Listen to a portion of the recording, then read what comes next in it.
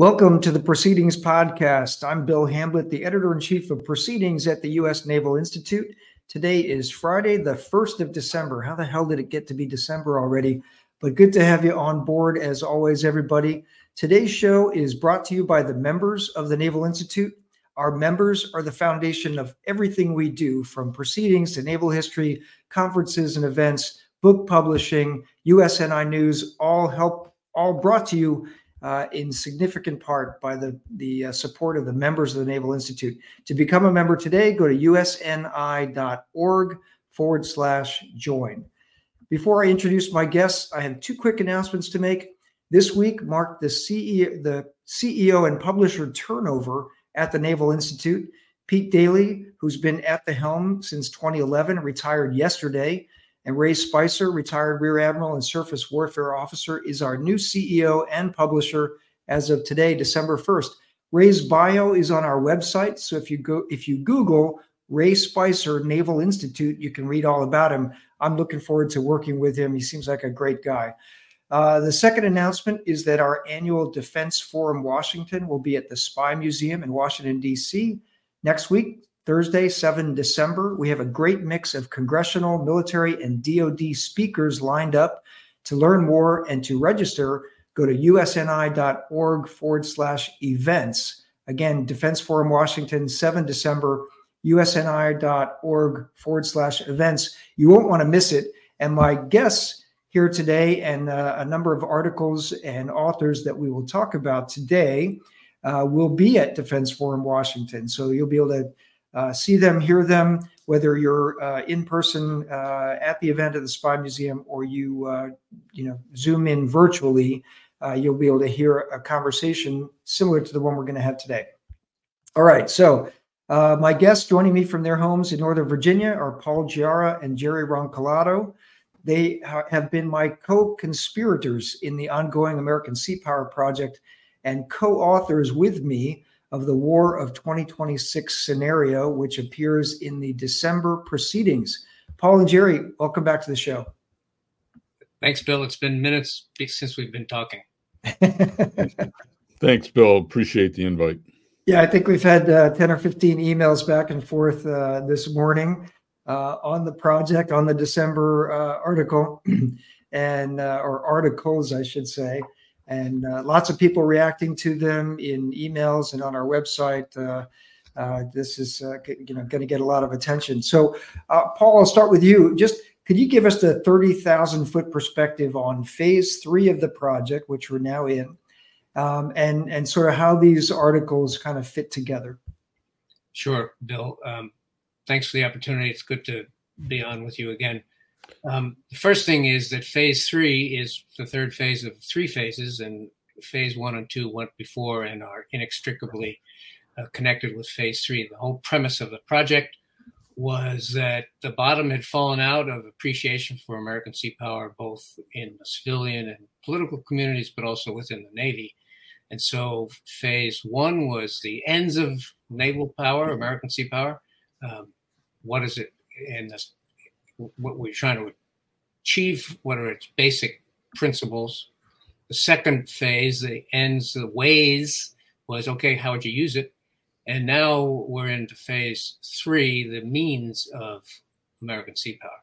We explicitly, not only does that sequence work intrinsically, but we explicitly wanted to leave means for last, because that's what everybody wants to talk about, and that's all they ever talk about. And they want to talk, people seem to be predisposed to talk about systems and programs, the things they're responsible for, the things that got them promoted, or the things that are going to get them promoted.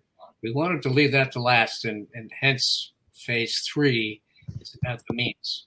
Now, we set up phase 3 to proceed from a scenario that got things running in the Western Pacific. And just one word about sort of the context of this.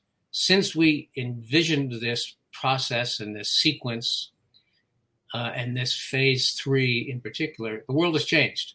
And so we understand that it's not just about the Western Pacific. The fact that this is becoming global in Ukraine and now in Israel, it just makes all the problems that we're trying to come to grips with here worse.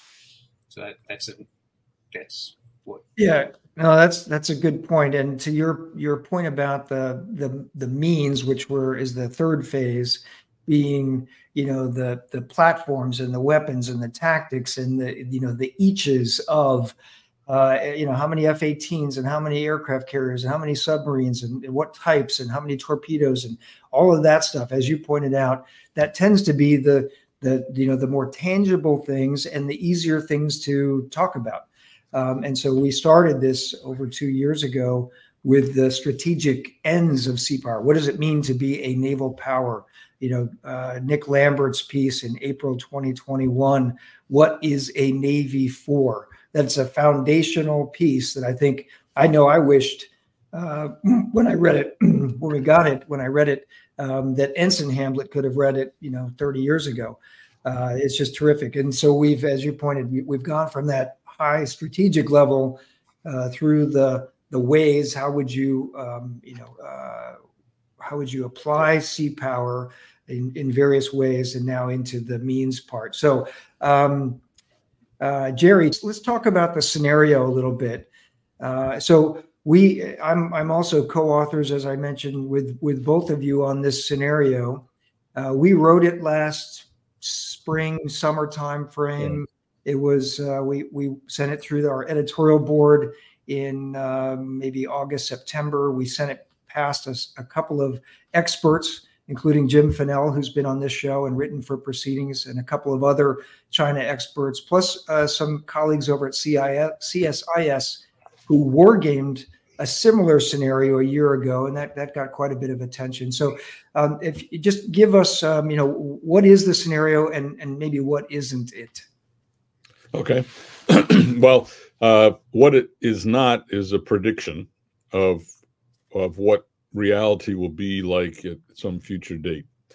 We took, and we all agreed on this. We took the approach that what we needed to address the means in the context of something other than what it's been for the last 30 years, other than business as usual. And we decided on a very hard case wartime scenario. And is it going to happen? It certainly will not happen exactly the way it's written, but is it possible? Yes. Is a potential? Yes. And as a consequence, it's something that will, in many ways, could be a worst case scenario. And it's something that the military profession in particular needs to think about and think hard about, rather than deciding that it wants to fight a war the way it wants to fight. The scenario proposes a war that is not what we want to fight, i.e. it's long against an opponent who's got the home field advantage, outnumbers us, possibly outguns us, certainly outmanufactures us, and has been focused completely on defeating us for 30 years, whereas we've been distracted. So that's kind of what the scenario is intended to do. And we asked the authors to write to that scenario. And it's very challenging for them because it's a near-term scenario. You can't suddenly build, 17 more carriers or 100 more destroyers. You kind of got to go at it with what you got. And as a result of these authors writing in each of the domains that is naval warfare, you get a sense of where we have some shortcomings that need some serious thought. And this is all done obviously at the unclassed level. Yeah, those are great points. And to quote former Secretary Rumsfeld, you go to war with the military that you have, not the military that you want. And so this China-Taiwan scenario is 2026, which is well within. We are already within, the Davidson window. Admiral Phil Davidson, who testified to Congress in March 2021, that China was preparing its military. Xi Jinping had told his military to be prepared to solve the Taiwan problem no later than 2027. And Admiral Davidson, the Indo-PACOM commander 2 years ago, said hey, look, we're in this decade of maximum danger. We are in this window, and that has become now known as the Davidson window. We mentioned that in the scenario and in this series of articles. Paul, can you describe the road to war that's in this scenario? Sure. The background is important here, especially based on what Jerry said, that this is not a prediction. However, it does raise the issue, as you point out, Bill, is there a Davidson window or isn't there? Are we or are we not in a new Cold War? And what do those things imply? This is not business as usual. So that's the first thing. So what we've been doing, how much we've been doing, clearly is not going to be enough. And the authors, I think, have responded to it fairly well on those grounds. But this is also different in that this is not a Taiwan scenario. This is a China versus the United States scenario. This is a great power peer conflict. It starts in Taiwan. Taiwan is an excuse for thinking small about what we see coming. And so that's not what it is. So the road to war is that things are rotten between China and the United States, always have been for a long time, and are getting worse. And then there is an airplane collision. And suddenly that kicks off and China attacks. It's not a bolt out of the blue because the table had been set for this. It is manifest, but the response of the collision at sea and the loss of life and the loss of those crews is a manifestation of the tensions. And China has said, okay, enough is enough, but more to the point, the U.S. isn't ready. It's not going to be ready, and then we're going to have to carry out our broader strategic and operational plans, which are to knock the U.S. back and off the pinnacle. And that's where the scenario leaves us when we turn it over to the authors, where we're knocked way back. There are physical and technical connectivity holes in our command and control. The 7th Fleet commander has been killed. The battle group in the Western Pacific has essentially been eliminated. And the authors are now scratching their heads saying, well, we don't have enough. We don't have enough people. We don't have enough munitions. We don't have enough platforms. And there you go. But there are also new missions emerging from the scenario that the authors have to contend with. We made a clear point of saying that there were Chinese submarines detected heading toward the U.S. West Coast. What does that mean? That things like port defense and SLOC defense and things that we have not been thinking about at all, except in an historical sense, are suddenly looming large and can ruin your whole day, obviously. I mean, just a couple of mines in the port of San Francisco will have tremendous resonance reverberations throughout the entire American political system. So that's what we've tried to establish, is that this is big, this is different, and this is between us and China. All right. Thanks, Paul. So there are 5 articles after the scenario article. And for those at home who have the December issue of Proceedings, the print issue, if you open to pages 16 and 17, that's where the scenario starts. And then the articles follow from that. And I'm not naming them in the right order, but Lieutenant Colonel Brian Kerg, a Marine Corps planner out with 3MEF in Okinawa, he writes the piece about how the Marine Corps / the stand-in force would respond or could respond, and it's titled "Put 3MEF in a Fighting Stance," followed by the piece by Scott Tate and Anthony Lavopa. Scott Tate's a retired captain, surface warfare officer. Anthony is a surface warfare commander. Their piece is titled "It All Comes Down to Sea Control." That one is followed by Bill Tody, Captain Bill Tody, a retired submarine officer. You can't win without more submarines. And then we've got a piece by, sorry, I'm flipping through the magazine here. Mind Warfare Could Be Key by retired Admiral James Winnefeld, Sandy Winnefeld, about mind warfare.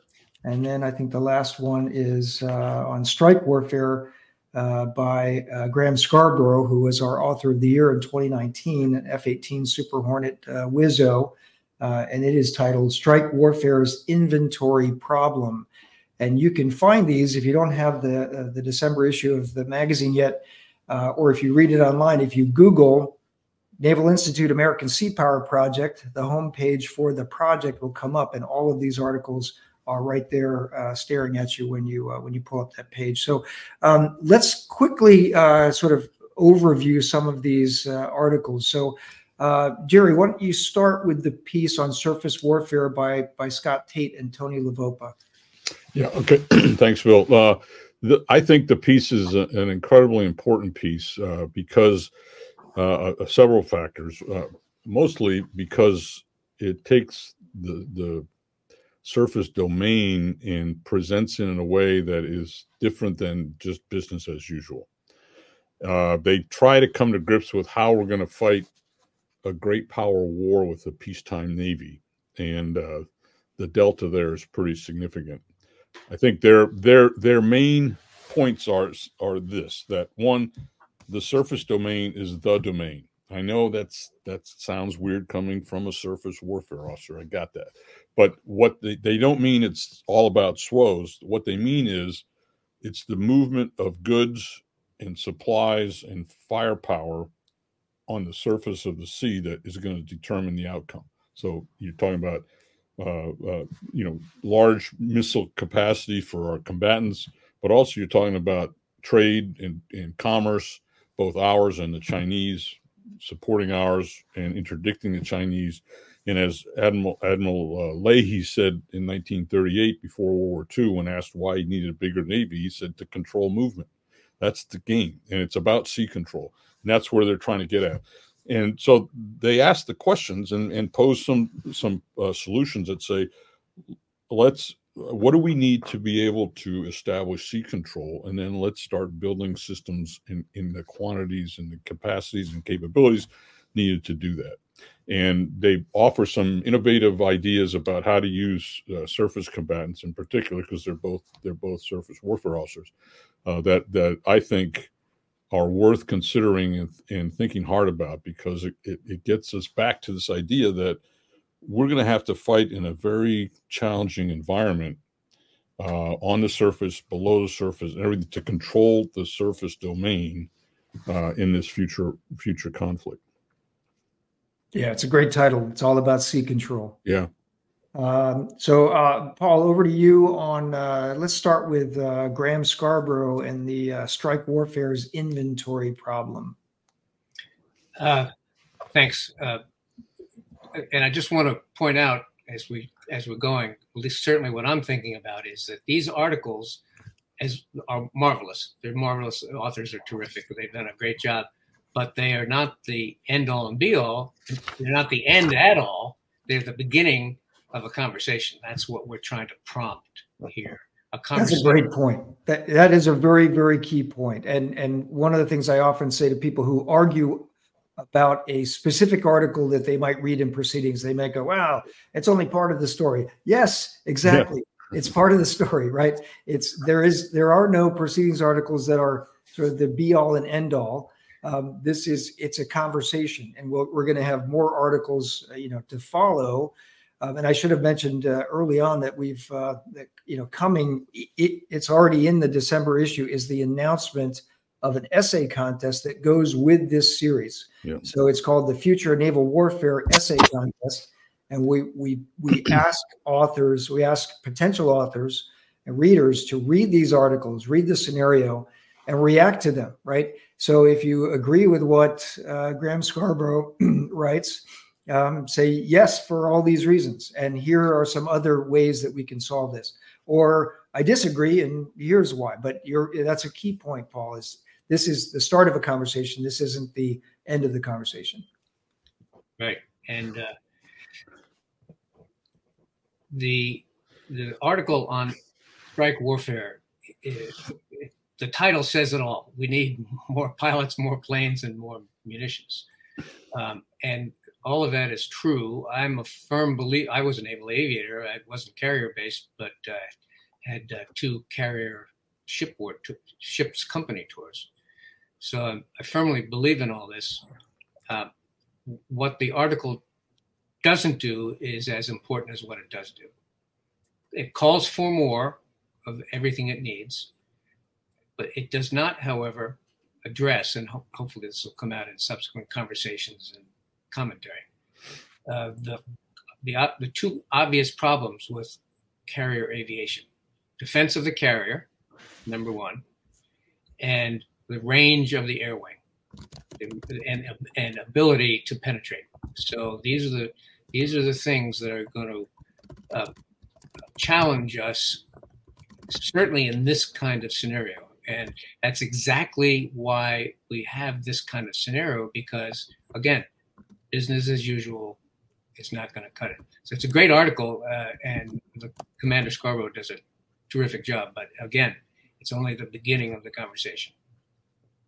Jerry, back to you. Let's talk about Admiral Winnefeld's mine warfare could be key. Yeah. I think that article, or this article, the mine warfare article, is solid on many levels. His focus is offensive mining and its potential in a maritime conflict. But he also talks much more broadly about what this conflict would be like and the need to employ all the elements of national power with the objective of challenging the Chinese Communist Party's hold on power. It's the only place I've seen that so far as a, kind of a desired end state of this conflict once we get into it. So I think that's and the fact that he's a retired 4-star and extraordinarily thoughtful man puts a coda on that is important. He talks about offensive mining and the fact that in the time frame of this scenario, we don't have much that we can offer in that regard. There's great shortfalls in both the types of mines and the numbers of mines as far as he is able to articulate. What he doesn't talk about, and explicitly doesn't talk about, is defensive mining or mine countermeasures.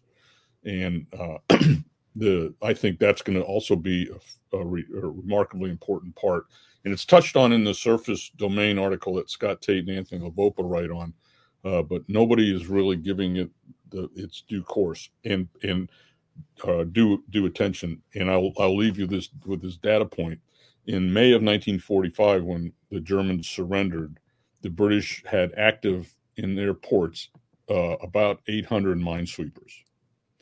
That's what it took for them to keep their harbors clear at the end of the war, when the Germans had lost 900 submarines, and so that gives you an indication of the scale of the problem. Now, you don't need really fancy ships to do all this. You can do it with aircraft. You can do it with fishing trawlers, pleasure craft that have been taken over.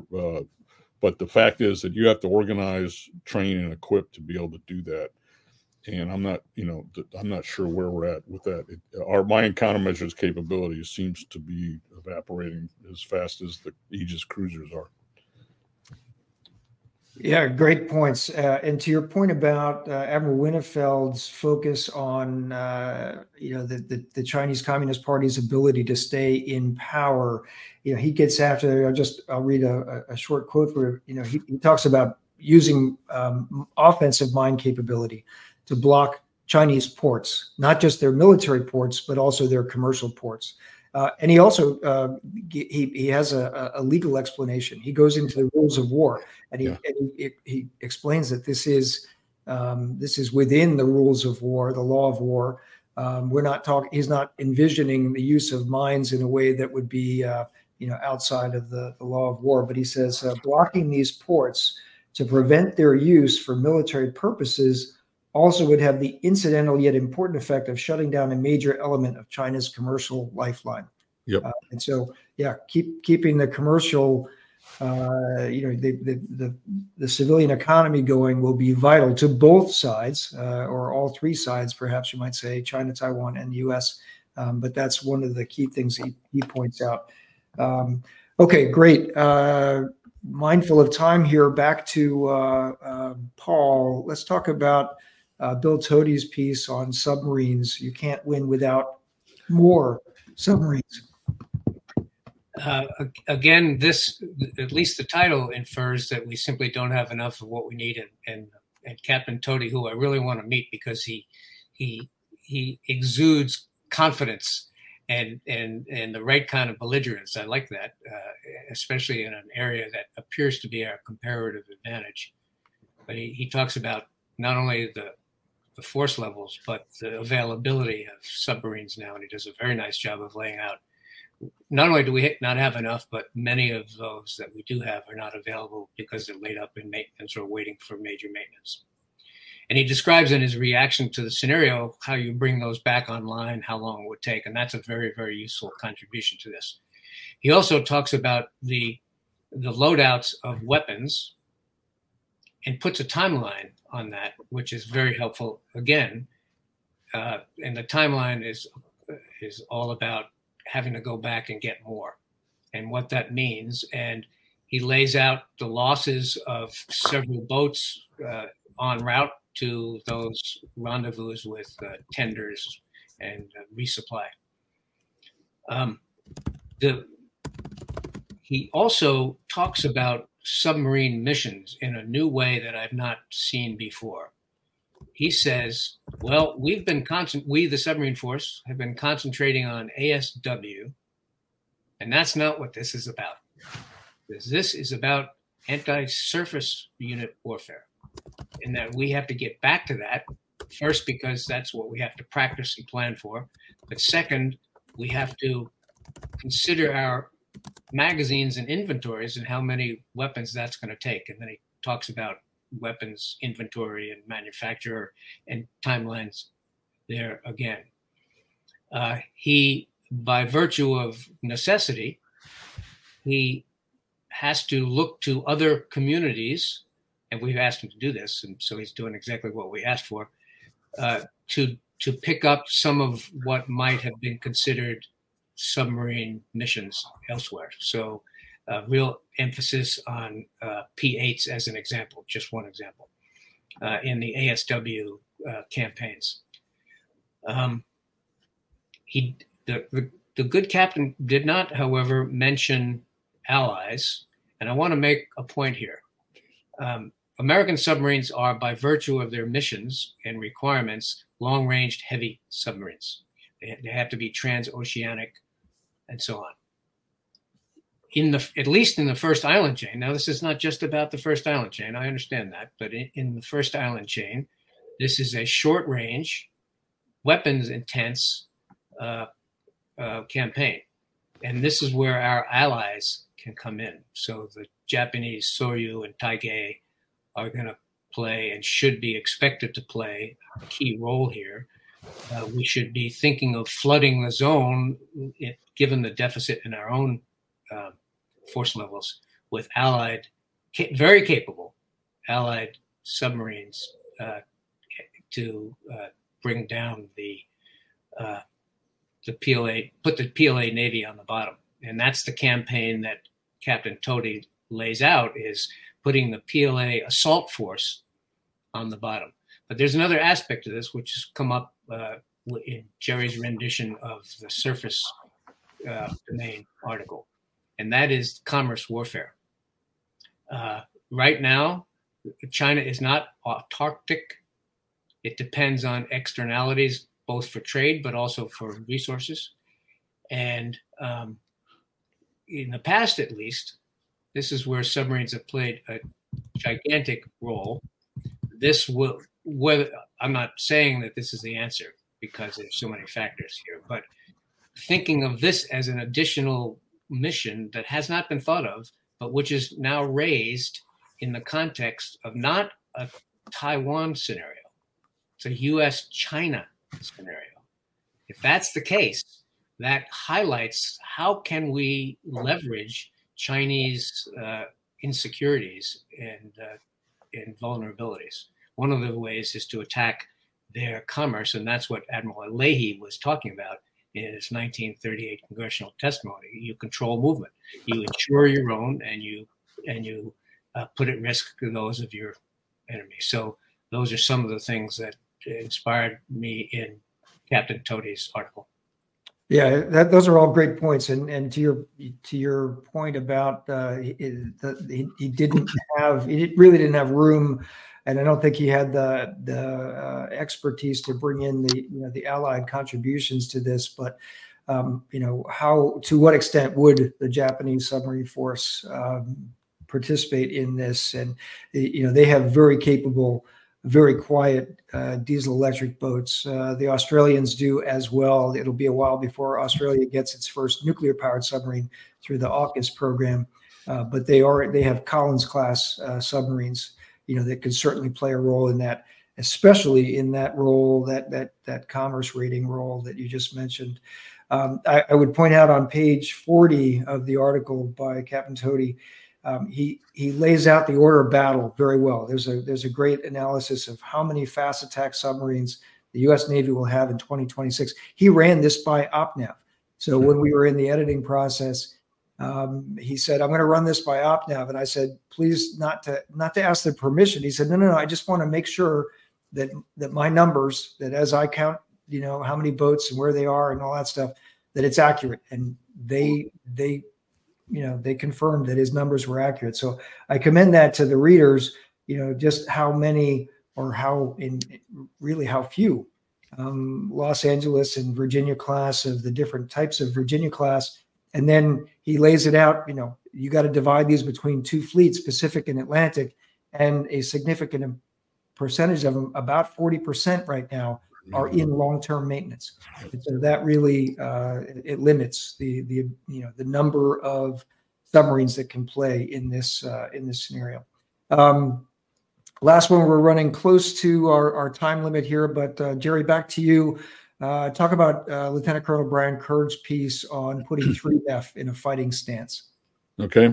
First, with respect to Bill Toady's comment on torpedo reloads, I haven't read his article in the last couple of days, so I don't remember. But if you think about the fact that Guam is tenuous, our ports in Japan and Okinawa are untenable, the Philippines is not there. Where our submarines are going to have to go to reload may be the same as it was in early 1942, Australia and Pearl Harbor, and that is a long haul. That's bears thinking about. Okay, Brian Kerg did a remarkably good job. He's a phenomenal writer, and he focused on several things. One, first of all, his article is in the amphibious or the ground domain in a maritime campaign, and his focus is on 3MEF out in Okinawa and trying to make it more ready for this kind of war. One of the things he suggests is that unlike deployments from 2MEF or 1MEF, 3MEF doesn't deploy; they move there. So they bring their families, they bring all that, and we need to think about how we're going to get those families out of a conflict zone. He recommends doing it sooner rather than later. However you do it, the fact that somebody's actually raising that issue is absolutely critical. Talks about the lack of shore-to-shore connectors, which translates into a lack of logistic support, and the fact that the building plans to make up that shortage are wholly inadequate and very, very slow, to the point where even the offshore support vehicles were only going to do 3 and starting in 2026. So there's no shore-to-shore connection that's going to be able to support the scheme of maneuver that the Marines have come up with in the Pacific. And the more you read about this stuff, the more I think about the Japanese Army that was left high and dry on the islands during the Pacific campaign. They were dispersed. They were maneuver elements, except they could no longer maneuver. And that's a great challenge that the Marines in PAC Fleet, PACOM are going to have. He suggested conceptually including South Korea in the first island chain. I think that's a great point. They're not going to be able to sit this out. And the North Koreans may do something to cause to distract the South Koreans. But this is very much a problem that they have to participate in. And the last thing he says is is that he says within 3MEF, we should be deploying forces routinely into areas outside of Okinawa in peacetime, so that if the balloon goes up, they're already out there and able to operate. And I think that's an important point. And again, you see signs of the kinds of stuff we were doing in 1941, as we knew, the war was looming on the horizon. We had the neutrality patrol in the Atlantic, and we moved our fleet to Hawaii, which was challenging because we didn't have the logistics base there for it. But it was necessary to do. So I think he did a great job, and a lot more needs to be talked about at the role of ground forces in this campaign. And it'd be great if we could get an Army article in there somewhere. Yeah, one of the things, the images that's in the article on page 24 that Brian brings up is, family housing. As you point out, his article says, 3MEF is kind of a peacetime movement, right? You right. PCS with your family and your dog and and there's all the accoutrements of base housing and all those things. And one of the images is family housing at Kadena Air Base in Okinawa. So that's not just Marines, but also Air Force housing, where many Marine Corps dependents live, is uncomfortably close to the runway and command facilities, which will be prime targets in the opening phases of this conflict scenario. So, it's a really good point. And it's pretty stark that, and Brian deployed to both Iraq and Afghanistan during OEF and OIF. And those were combat deployments. Yeah. And you left your family back in, Camp Lejeune or Pendleton, right? But we've made 3MEF a forward deployment, which is fine for peacetime. But in this scenario, if it were to kick off, suddenly you'd be, instead of being able to fight, you would be worried about your family, and you'd be worrying about, how do we airlift, women, families and dependents, and all the non-combatants and all of that out of the battle space. So and when I was commissioned back in 78, and I was up at SWAS, I met a Marine colonel who was going for a 1 year unaccompanied tour to Okinawa. His families are staying in Newport, and that's how we did it, for that very reason. So it's going back to that. Bill, can I make 2 quick points about the Marines? Absolutely. One is that the scenario explicitly lays out that we've lost sea control in the Western Pacific, and that puts all the Marine deployment plans on hold. So that's the first thing. The second is quite explicit in the scenario, is that we anticipate a major land maneuver warfare on the islands and the littorals and the archipelagos of the Western Pacific. And that is something that the Marines apparently are not thinking about. I don't know that they're not thinking about it. I wouldn't be that harsh. I think that they are thinking about it. And the scenario, we at early draft, you're right, Paul, had major Chinese land forces already out among islands and atolls, and even in the Philippines. And we scaled that back. So the scenario is, the threat envelope is there. But the Chinese Joint Island Landing Campaign in this scenario is very much focused on Taiwan, the Taiwan offshore islands, and the Taiwan main island here. But to your point about sea control, if you're trying to, Jerry made the point that Brian Kirk says is that these offshore support vessels, these maneuver vessels, the landing force or landing ship medium, those haven't been built yet. In fact, they haven't even settled on a design yet. They're borrowing or renting, leasing some commercial ones to test out those concept of operations. But the Marines do not yet have a fleet of landing ship mediums, for ship or shore-to-shore movement in the Western Pacific, and getting the L-class ships out there in a place where there is no sea control or sea control is being contested certainly makes this very, very hard. And that comes across in spades in the scenario. So, well, guys, we are out of time. We're at 40 minutes right now. I'd like to keep it right around that. So I just encourage our listeners and readers, Google Naval Institute, American Sea Power Project.